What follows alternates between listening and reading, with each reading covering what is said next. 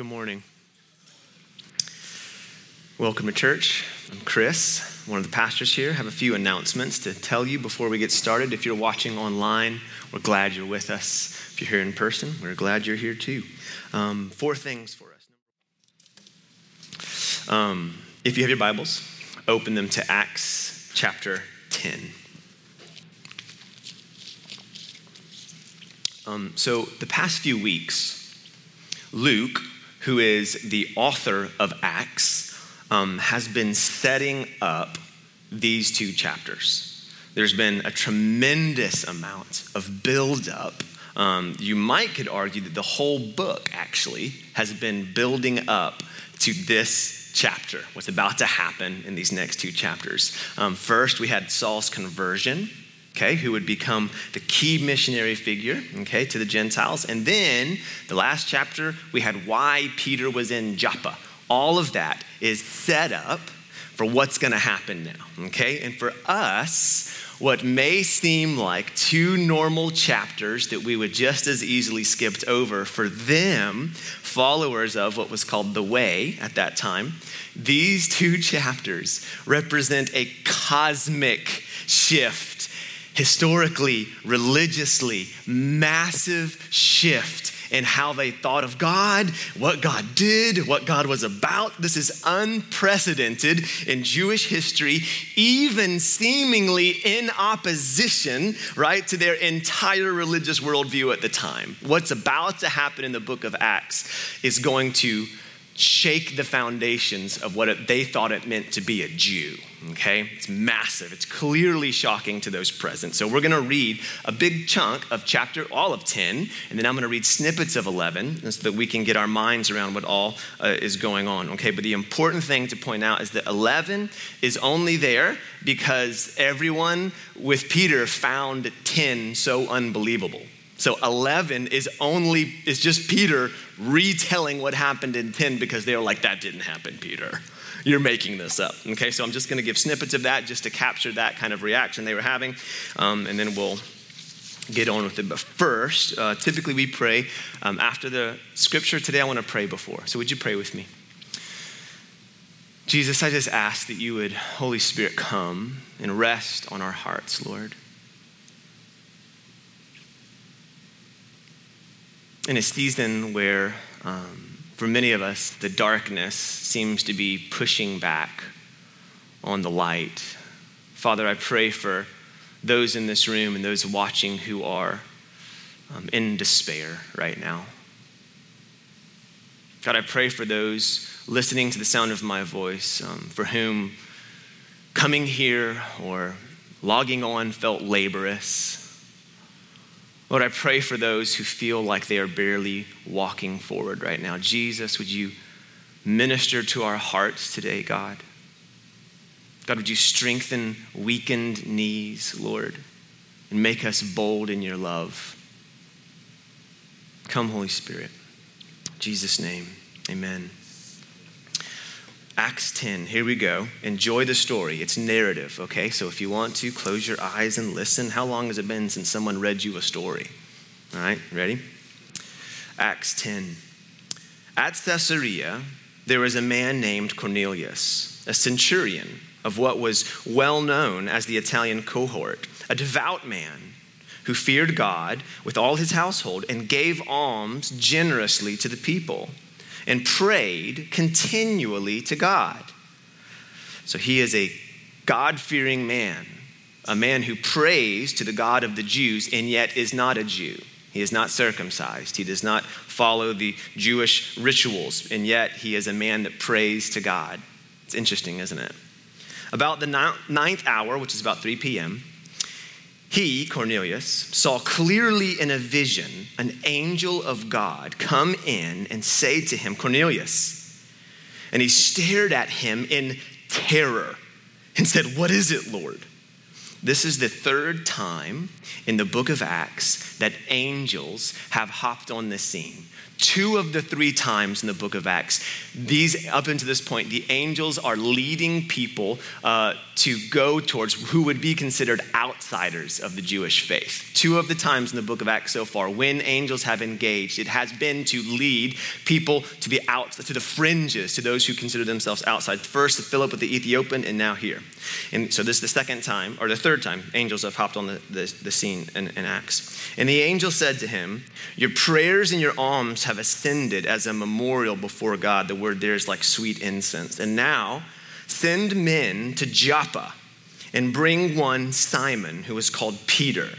He is lodging with one Simon, a tanner." A little confusing there, Simon's with Simon. "By the house by the sea." When the angel who spoke to him had departed, he called 2 of his servants and a devout soldier from among those who attended him, perhaps a devout soldier, someone who shares his faith, right? And having related everything to them, he sent them to Joppa. Okay. The next day, as they were there on journey and approaching the city, Peter went up on the housetop about the 6th hour to pray, and he became hungry and wanted something to eat. But while they were preparing it, he fell into a trance and saw the heavens opened and something like a great sheet descending down, being let down by its 4 corners upon the earth. Picnic table, basically. In it were all kinds of animals and reptiles and birds of the air. And there came a voice that said to him, "Rise, Peter, kill and eat." But Peter said, "By no means, Lord, I have never eaten anything that is common or unclean." And the voice, now notice, it does not say the Lord, it just says the voice, a voice, came to him again a second time and said, "What God has made clean, do not call common." This happened 3 times. Then the thing was taken up at once to heaven. So interesting enough, Peter is hungry, and God uses his hunger pains in this type of vision. It's very interesting, isn't it? 17, now, while Peter was inwardly perplexed as to what the vision that he had seen might mean, behold, the men who were sent by Cornelius, having made inquiry for Simon's house, the tanner, stood at the gate and called out to ask whether Simon, Peter, who was called Peter, was lodging there. And while Peter was pondering the vision, the Spirit said to him, "Behold, 3 men are looking for you. Rise and go down and accompany them without hesitation, for I have sent them." So when these guys show up in that moment, the Spirit talks to Peter somehow and tells him, "Go without hesitation." Peter went down to the men and said, "I am the one you're looking for. What's the reason for your coming?"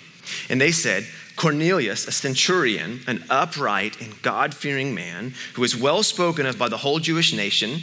So not only is this guy a Roman Gentile, he is apparently a well-to-do, well-known Roman Gentile to be known by the whole Jewish nation. "He was directed by a holy angel to send for you to come to his house and to hear what you have to say." So he invited them to be his guest. Peter invited him to be their guest at the tanner's house. The next day, he rose and went away with them, and some of the brothers from Joppa accompanied him. The next chapter, Peter's going to point out it was 6 dudes that came with me. That will be important. 24. And on the following day, they entered Caesarea. Cornelius was expecting them and had called together his relatives and close friends. When Peter entered, Cornelius met him and fell down at his feet and worshiped him. This happens often in Acts. But Peter lifted him up, saying, "Stand up, I too am a man." And as he talked with him, he went in and found many persons gathered. Cornelius had gathered his whole crew together. And he said to them, "You yourselves know," Peter said, "you yourselves know how unlawful it is for a Jew to associate with or to visit anyone of another nation. But God has shown me that I should not call any person common or unclean. So when I was sent for, I came without objection. I asked then why you sent for me. And Cornelius said, 4 days ago, about this hour, I was praying in my house, and at the 9th hour, behold, a man stood before me in bright clothing and said, Cornelius, your prayer has been answered, your alms remembered before God. Send therefore to Joppa and ask for Simon, who's called Peter. He's lodging with the tanner, so I sent for you at once, and you have been kind enough to come. Now, therefore, we are all here in the presence of God to hear all that you have been commanded by the Lord. So Peter opened his mouth and said, truly I understand that God shows no partiality, but in every nation, anyone who fears him and does what is right is acceptable to him. So the vision in that moment clicks for Peter. He understands what it was about. And he is the only one up until this point that understands. As for the word that he sent to Israel, preaching good news of peace. As for the word that he sent to Israel, preaching good news of peace through Jesus Christ. He is Lord of all. 37. You yourselves know, Peter's talking, he's preaching now. You yourselves know what happened throughout all Judea, beginning from Galilee after the baptism that John proclaimed, how God anointed Jesus of Nazareth, shares the gospel with him. The Holy Spirit and power. He went about doing good and healing all who were oppressed by the devil, for God was with him. And we are witnesses of all that he did, both in the country of the Jews and in Jerusalem. They put him to death by hanging him on a tree, but God raised him on the third day and made him to appear, not to all people, but to us who had been chosen by God as witnesses, who ate and drank with him after he rose from the dead. And he commanded us to preach to the people and to testify that he is the one appointed by God to judge the living and the dead. To him, all the prophets bear witness that everyone who believes in him receives forgiveness of sins through his name. Peter calls to his own imagination and his hearers that all the prophets had talked about this, that anyone who believes, okay. 44. While Peter was still saying these things mid-sermon, the Holy Spirit fell on all who heard. And the believers from among the circumcised there, we need to insert just the Jews, okay? Those are the guys that are circumcised, who had come with Peter, were amazed because the gift of the Holy Spirit was poured out even on the Gentiles. That's the word there. Even on the Gentiles. For they were hearing them speaking in tongues and extolling God. So we mentioned this last week. The word there, amazed, ekthistastama, means to throw out of position. All right, to astonish, to throw into wonderment, astounded. That is the word used in the New Testament when they say someone has gone crazy. Literally, they lost their mind because they were so amazed that this is happening. In this instance, it's almost a complete repeat of Pentecost. You see, God saw fit to manifest himself through the very visible means of the Gentiles speaking in tongues. Perhaps the very proof the Jews needed that this is actually what was happening. Okay? Then Peter declared, can anyone withhold water for baptizing these people who have received the Holy Spirit just as we have? And he commanded them to be baptized in the name of Jesus Christ, and they asked him to remain for some days. So now I'm going to read you some snippets of 11. Now, the apostles and brothers who were throughout Judea heard that the Gentiles had also received the word of God. So when Peter went up to Jerusalem, the circumcision party, that's the Jews, okay, criticized him, the word is opposed, saying, you went to uncircumcised men and ate with them? But Peter began and explained it to them in order. Tells them the whole story, okay? And when he tells the story, and we're not going to read the whole thing, but he emphasizes over and over that it was the Holy Spirit leading. If you read the 11, you're going to see that. In 12, he says, and the Spirit told me to go with them, the Spirit told me. He wants to make it clear, I'm not doing this, y'all. The Spirit told me, go with them, making no distinction. These 6 brothers, he points out these guys, those guys right there, they were with me. 15, as I began to speak, the Holy Spirit fell on him just as it was on us at the beginning. And I remembered the word of the Lord, how he had said, John baptized with water, but I will baptize with the Holy Spirit. If then God gave the same gift to them as he gave to us when we believed in the Lord Jesus Christ, who was I that I would stand in God's way? When they heard these things, they fell silent.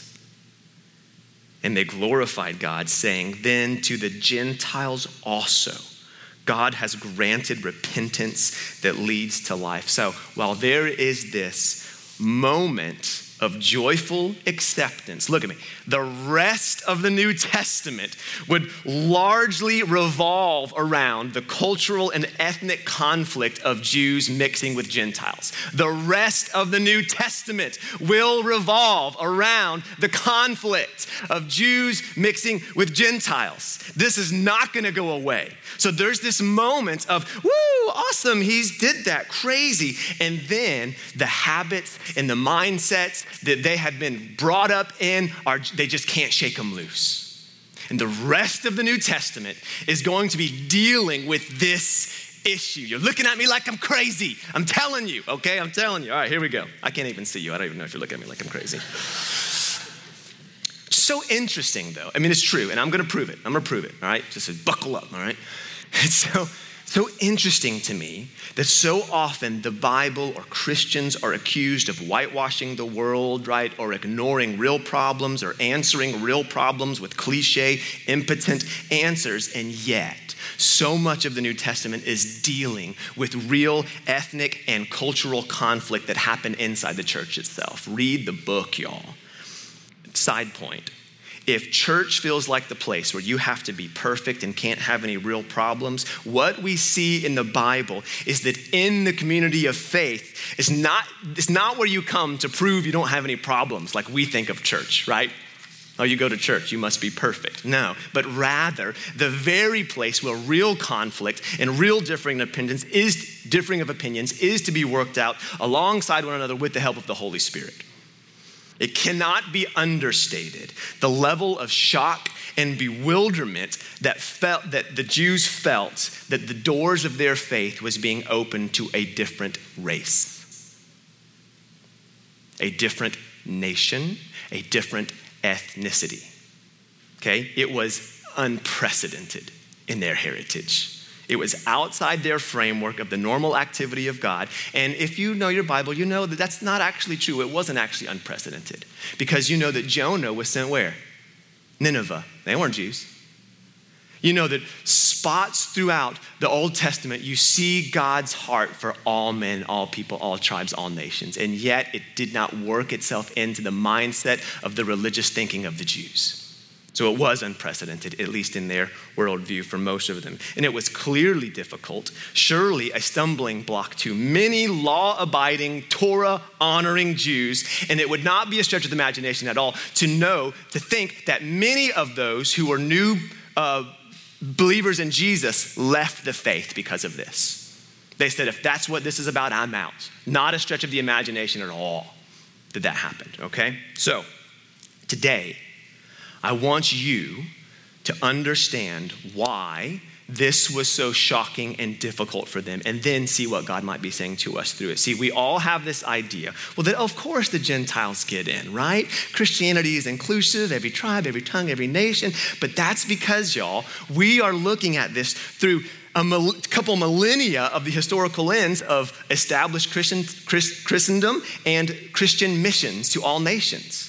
That we're looking at this through this lens. And so this is like, why is this shocking? Of course we get in. It's us, right? Why wouldn't God want us in, you know? They had none of this. They had none of this context, okay? So it's helpful to understand some of the dynamics that are at play. First, I want you to see from the text itself that I'm not making this craziness up, okay? So we're gonna look at the text, and then I wanna point out things that are not in the text that are also compounding this difficulty that the Jews had when it came to receiving people of a different nation. So if you look closely, of course, there's the word used for amaze that we already said. It means to go crazy. They lost their mind, right? All right, so that's one. But if you look closely, that's just the icing on the cake if you look at the text. Number one, the fact that God had to use visions and angels to get this thing started, right? It's clear that it was God himself who wanted everyone involved to know that he was guiding this ship, okay? And in the vision given to Peter, it's to convince him of what? That God longs to save all men, not just Jews. And it's interesting to note that the main point of the Spirit talking to Peter is to make no distinctions amongst men. Now, you know we're going to come back to that, all right? Religious distinctions that had dominated his heritage for centuries, y'all. And that it was precisely these distinctions that he was making that were what? Standing in God's way. God had to use a vision to tell the leader of the Jewish church, dude that walked with Jesus, right? Peter walked with Jesus, that God, in fact, intends to save people of other ethnicities, of other nations. Had to use a vision to get it across to this dude. And at its root, what we are seeing is very simple and clear racism, y'all. Racism that the gospel is obliterating by the power of the Spirit at the very beginnings of the church, all right? For the Jews, it wasn't just cultural differences or skin color. Y'all, it was religious law.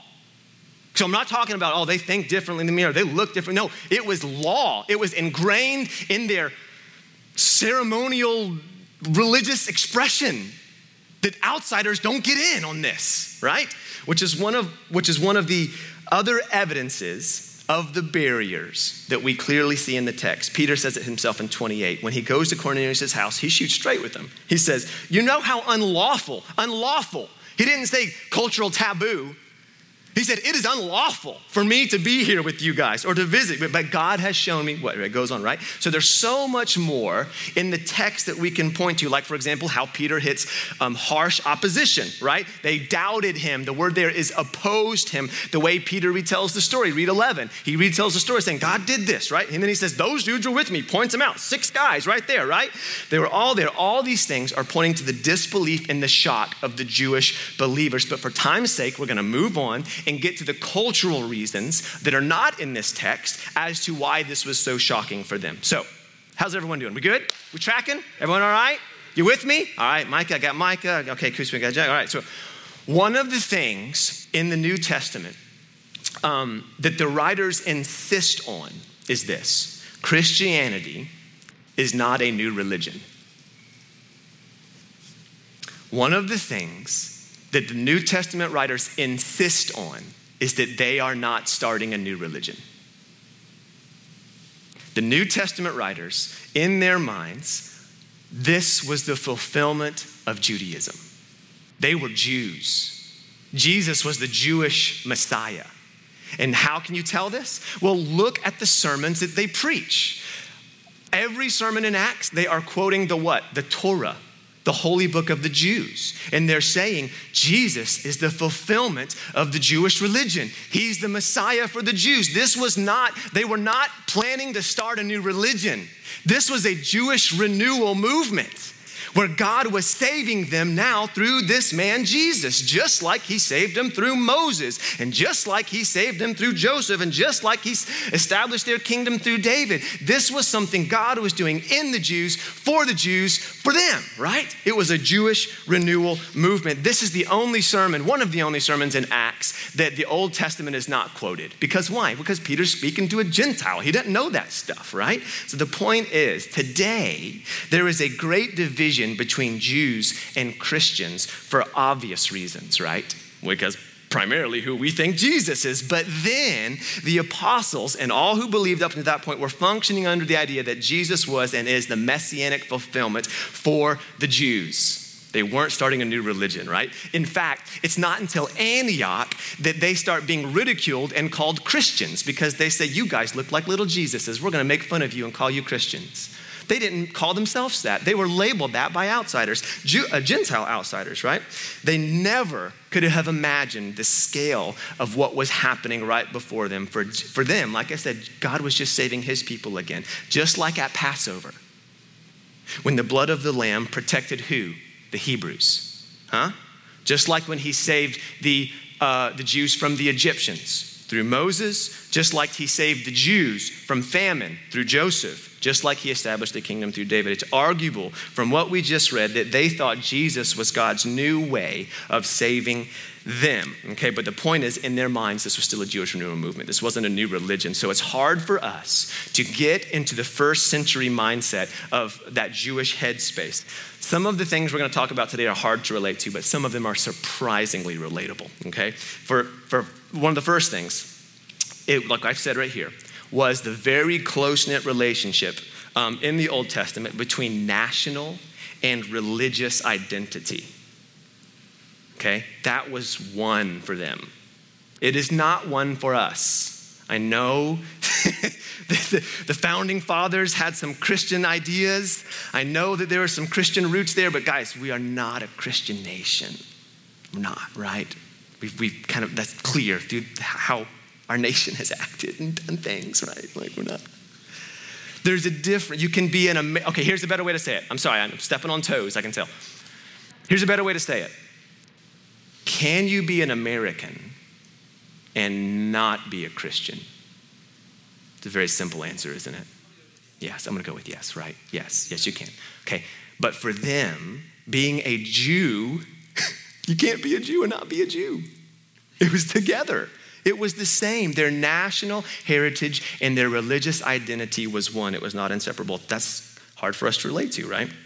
And it's getting increasingly harder for us to imagine in our day and age. The other more alien themes for us that we have to deal with here is those of circumcision and kosher laws. And this is purity laws, what we're called. These were the laws that restricted Jews from doing any sort of going into anyone's house or anything like that, right?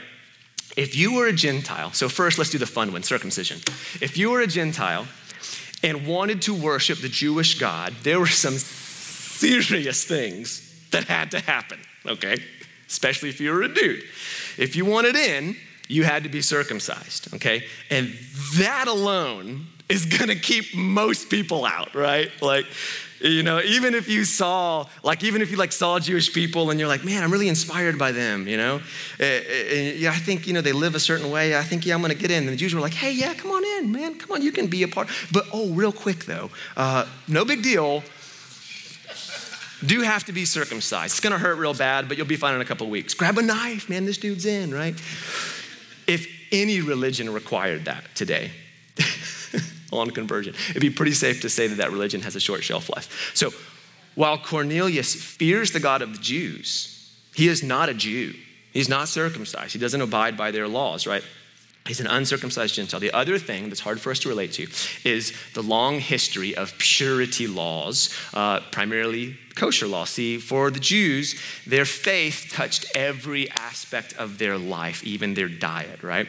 Long list of foods that were off limits for them. They would not eat them, nor would they go in a house where those foods had been eaten. In fact, in John 18, when the Pharisees brought Jesus to Pilate, they would not go in his house, if you remember, because it would make them ceremonially unclean. And so they make Pilate come out to them, right? Not eating these things, dressing in certain ways, not doing certain things. The whole Levitical law, in a way, was not just personal holiness, but the way in which they maintained their cultural identity and distinguished them from others. And now, this well-established religious heritage was seemingly being threatened by what Peter was saying and claiming that God was doing. Are we tracking? Are we understanding now? This is not just some cultural taboo. This is religious heresy, guys. This is a matter of orthodoxy. And they're saying that's not what God does. They criticized, they opposed him when he came back, right? And Peter, it's like they're just saying, Peter, bro, you can't just let anybody in. What are you thinking, man? Be reasonable, right? These are, you know what they called Gentiles? Dogs. Dehumanizing language. Very normal for them to refer to Gentile as pagan dog Gentiles, right? Remember when Jesus sounded so harsh in Mark 7 with the Gentile woman? Do you remember this? Anyone tracking, right? When the woman comes and says, would you heal my daughter? She's a Gentile. She's a Syrophoenician or something like that, right? And Jesus says to her, it's not right to take the children's bread and throw it to dogs. Jesus is playing on a culturally accepted derogatory term that they had in their day and age, dogs. He actually heals the woman's daughter. But the point is here, if you let the wild dogs in, they're gonna bring fleas. Huh? They're gonna pee all over the rug, right? I want you to understand what I'm doing. It's easy for us to feel superior and enlightened compared to these Jewish Christians who criticize and oppose Peter for going into the Gentiles' house and even eating with them, what they say. But I'm trying to help you see something. They were just trying to keep the rules, y'all. This was a matter of orthodoxy. This was heretical, right? And I think we have to see them with a little sympathy, because I'd argue that many of us might be closer to their position than we'd like to think. You see, not only was this a heresy, not only was this an issue of orthodoxy, but it broke down the categories of how they thought about people groups. And it was also a cultural taboo, but that taboo was backed by religious rules. But let's be honest. Of all the things that this move assaults, the primary thing this assaulted was not just their orthodoxy. It was not just their cultural identity. It was their sense of self-righteousness. I.e., we've earned our place before God by doing this, that, and this. We followed the rules. We've been circumcised. We eat the right things and we don't eat the wrong things, and that makes us God's people and you not. And God is fundamentally changing the source of Christian righteousness.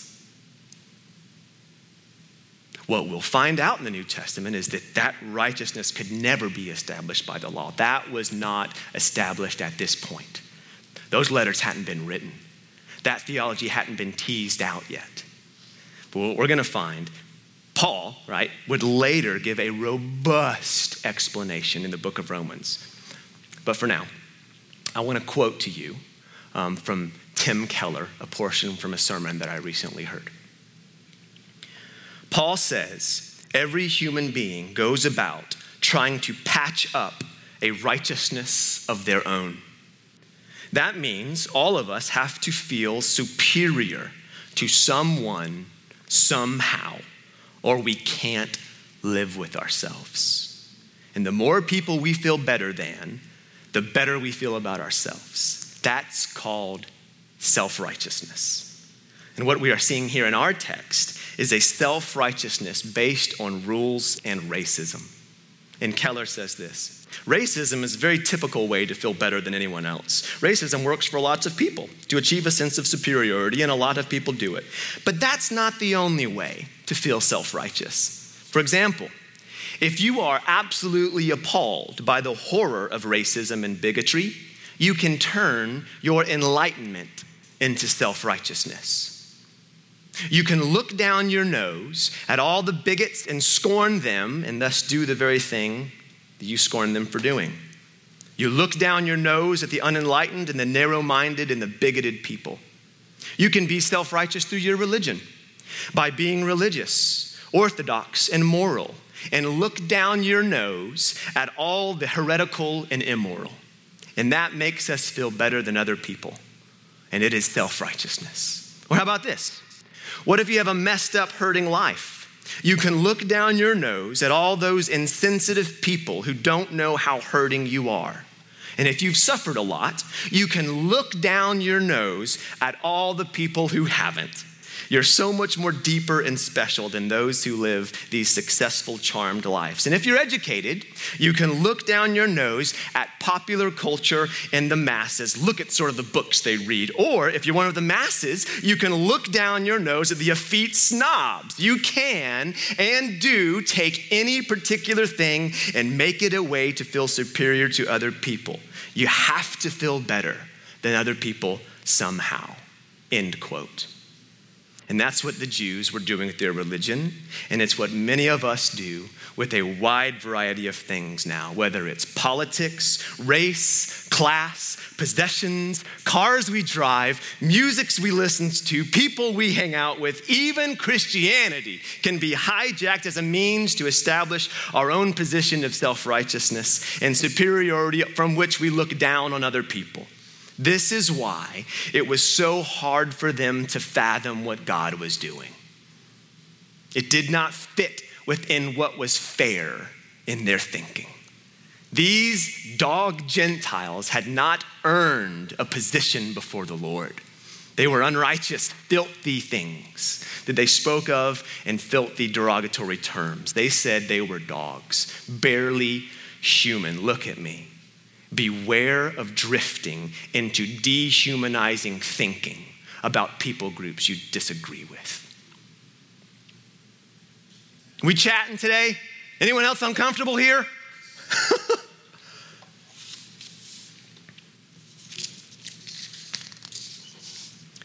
This week, as you do what you do, as you listen to people talk and listen to the news, I want you to pay attention to something. Pay attention to the way in which people talk about other groups in dehumanizing ways. By condescending and patronizing tones, by remarks that reveal a speaker's sense of clear superiority over another group. You're not gonna have to listen to it. I hope it plagues you.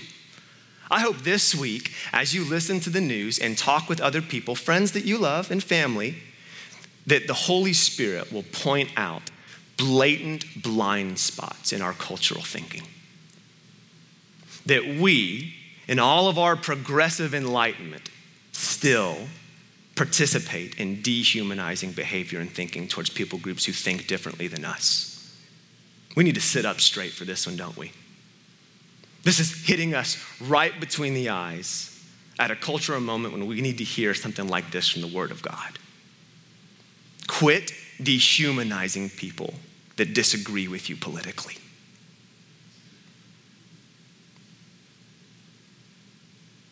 What are we if we're just like them?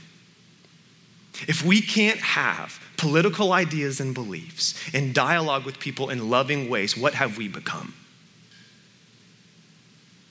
How do we as Christians show the world the righteousness and love of Christ when we are just as angry and hostile towards people who think differently than us? This week, I want you to listen for the way people talk about different people groups and how they talk about them like they're clear idiots. And how dare they have the right to think that way by placing whole swaths of people in some predefined category. You know what the word? Distinction. What was the word to Peter? Quit making distinctions. Quit putting people in groups that have less value than you.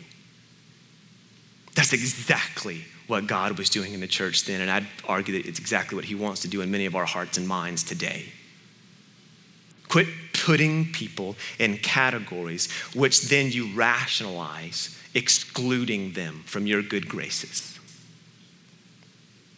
Peter says that the Spirit says to him, make no distinctions. In other words, stop allowing your categories to justify self-righteous exclusion of others. Peter's words were this: God has shown me that I should not call any person common or unclean.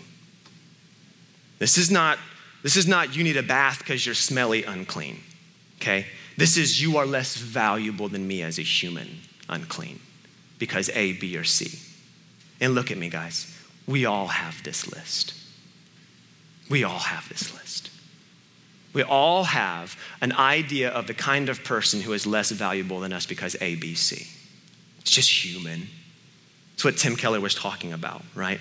For them, the categories were based on religious law that excluded and held other people groups in contempt. For us, pick something, right? If you're not paying attention to the text so far, or to the book of Acts so far, if you're not uncomfortable right now, right? You're not probably paying attention. The main point of what I would argue what these two chapters are, and the main point of the book of Acts as a whole, which is God loves and forgives and values all people, no matter race, no matter politics, no matter class or culture, that he pursues all people and does that on the basis of the righteousness of Christ, not because they are awesome. God says the voice says, what God has made clean, do not call common. How had God made the Gentiles clean? Well, it's the same way he made the Jews clean. And it's the same way he makes us clean, by the blood of Christ. Later, Paul would write, but now the righteousness of God has been manifested apart from the law, although the law and the prophets bear witness to it. The righteousness of God through faith in Christ Jesus for all who believe, for there is no distinction. Same word. For all have sinned and fallen short of the glory of God and are justified by his grace as a gift through the redemption that is in Jesus Christ, whom God put forward as propitiation by his blood to be received by faith. This was to show God's righteousness because in his divine forbearance, he had passed over former sins. It was to show his righteousness at the present time so that he might be just and the justifier of the one who has faith in Jesus. Then what becomes of our boasting? This is all very related, guys. It is excluded. By what kind of law? A law of works? No, but by the law of faith. For we hold that one is justified by faith apart from the works of the law. Or is God the God of Jews only? Is he not the God of Gentiles also? Yes, of Gentiles also, since God is one who will justify the circumcised by faith and the uncircumcised through that same faith. Okay, so this is why I struggle to entertain people who claim that the Bible is narrow-minded and exclusive. Are you kidding me? Like, we are the ones who are narrow-minded and exclusive, allowing in our minds God only to love a certain people group that we think's right. We are the ones who are narrow-minded. What we see in Scripture is for many an annoying liberality of love and forgiveness to all men, all nations, all cultures, all races, all politics, right? God offers forgiveness and transformation by the power of the Spirit to all peoples. And it is a truth so bright, so full of life that we avert our eyes from it and immediately try to figure out how it doesn't apply to this group or that group or this group. Yeah, but surely not them, right? For them, it was, yeah, but surely not the Gentiles, right? For us, it's whatever, right? Listen, God offers forgiveness and transforming power of the Spirit to all peoples if they will have it. And I think the question for you today is, will you receive that forgiveness and power? Not based on anything you've ever done, because if you have received that forgiveness, it changes the way you look at people, changes the way you value people, changes the way you talk to people. So here's something, right? You can hate on Christianity all you want, all right? You can call it narrow, you can call it bigoted, you can accuse it of having these, retrogressive thoughts on sexuality and gender roles, okay? But then you gotta figure this out. Today, Christianity is the most ethnically and racially diverse religion on the face of the earth. This is undisputed, right? In most countries, Christianity is 30 to 90% more ethnically and racially diverse than any other religion. Every other religion left in the dust, all right? And one reason, these two chapters. Christianity is not bound to one culture, one nation, one race, one people group, one ethnicity, right? You see how the insane impact of these two chapters had in the formation of the early church. It was huge. No longer would religion, would God be restrained to this one nation or one group of people that thought. This broke down the wall of hostility between racial and ethnic boundaries, y'all. It's what Bible-believing, Holy Spirit-filled Christians have been doing for hundreds of years, contrary to however Christianity was portrayed in your college classes.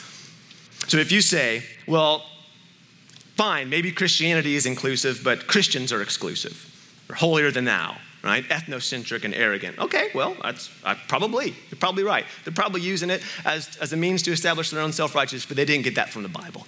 And if you still don't believe me, let me just read this one. Therefore, remember that you at one time were Gentiles in the flesh, called the uncircumcision by what is called the circumcision, which is made in the flesh by hand. So he's talking to the Gentiles. Remember that you were at one time separated from Christ, alienated from the commonwealth of Israel, and strangers to the covenants of the promise, having no hope without God in the world. But now in Christ Jesus, you who were once far off have been brought near by the blood of Christ. For he himself is our peace, who has made us both. Who is us both? Gentiles and Jew. He's dealing with the same thing, telling you rest of the New Testament dealing with this issue.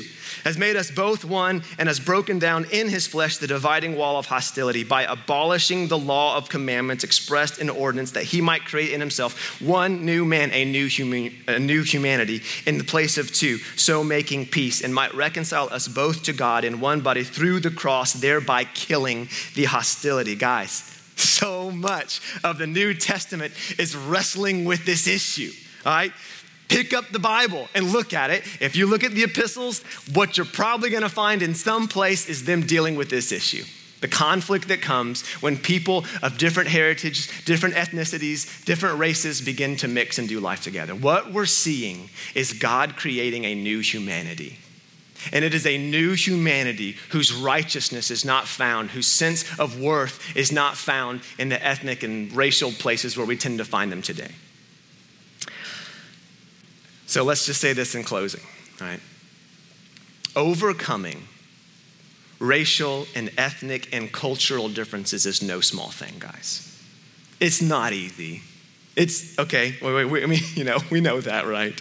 And in many cases, the only way to overcome self-exalting thinking is through the cross, is by allowing our self-righteousness to die with Jesus on the cross and cling to a righteousness that's not our own. In fact, I would argue that's really the only way that you then become free to love and pursue and invite other people, not because you think they're awesome, but because God in Christ has made them clean. Guys, the missional efforts of the church aren't because people are awesome.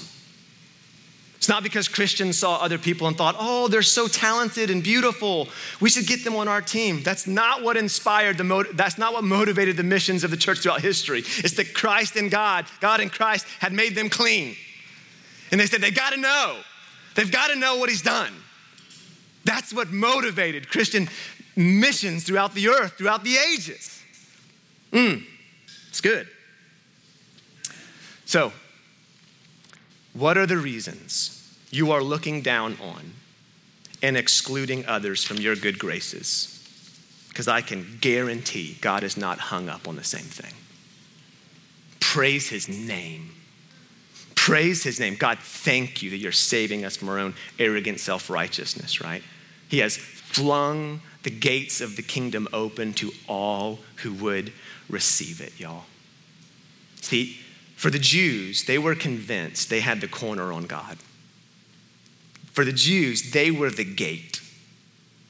And many Christians today think they're the gate. Look at me. I don't care how many theology classes you've had, how many churches you pastored. I don't care how talented you are. I don't care what authority you think you can claim as a Christian. You are not the gate to Christianity. Praise his name. You know why it's good news? Because then we would exclude and make ourselves superior to others and say, you get in, you don't get in. No, what do you think? No, you don't get in. God is so much, we are so small-minded, I think, in who will allow God to love, aren't we? Peter says, who was I that I would stand in God's way? So this is my last question for us, right?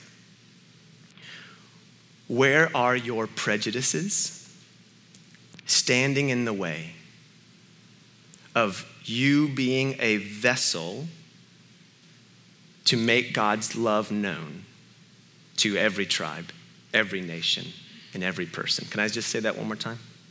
What prejudices are standing in the way of you being a vessel, a means by which God loves every person, every tribe, every political party, every ethnic person, right? Every ethnic boundary, whatever.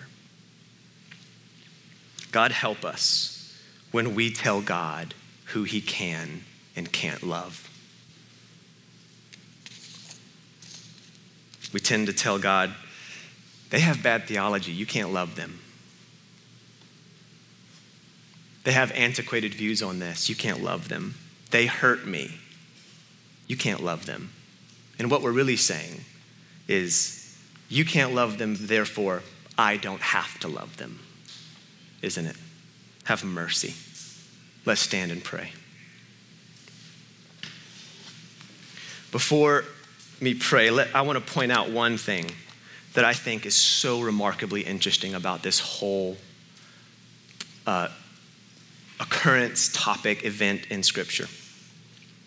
And actually, one of the most interesting things about what happens here with Peter in Acts 10 and 11 is not in Acts 10 and 11, it's actually in Galatians. If you remember, one of the key reasons Paul is writing to the letter of Galatians is because they're teaching that Gentiles had to be circumcised. Okay, so this is what provoked the book of Galatians. And in the book of Galatians, Galatians 2 specifically, Paul rebukes Peter for something. Do you remember what he rebukes Peter for? Peter, later on in the story, this is not about this event, this is later on in the story. Years later, Peter began withdrawing from the Gentiles because he was embarrassed by them, basically. When other Jewish circumcised Christians came, it says from James, they came from James, Peter withdraws from eating with the Gentiles. And Paul calls him out on it in the book of Galatians. He says, why are you trying to force Gentiles to live like Jews through social pressure, right? So God, showing himself to Peter, through Peter, gave him this vision, like, don't call anything dirty, I've cleaned everything. And yet, years later, he is still struggling to walk out the liberal application of the love of God. This man who walked with Jesus still struggled to be a vessel through which the love of God flew to all. He just couldn't get himself out of these categories. So can I just say this to you? You're in good company. Peter himself had to be rebuked years later over the exact same issue.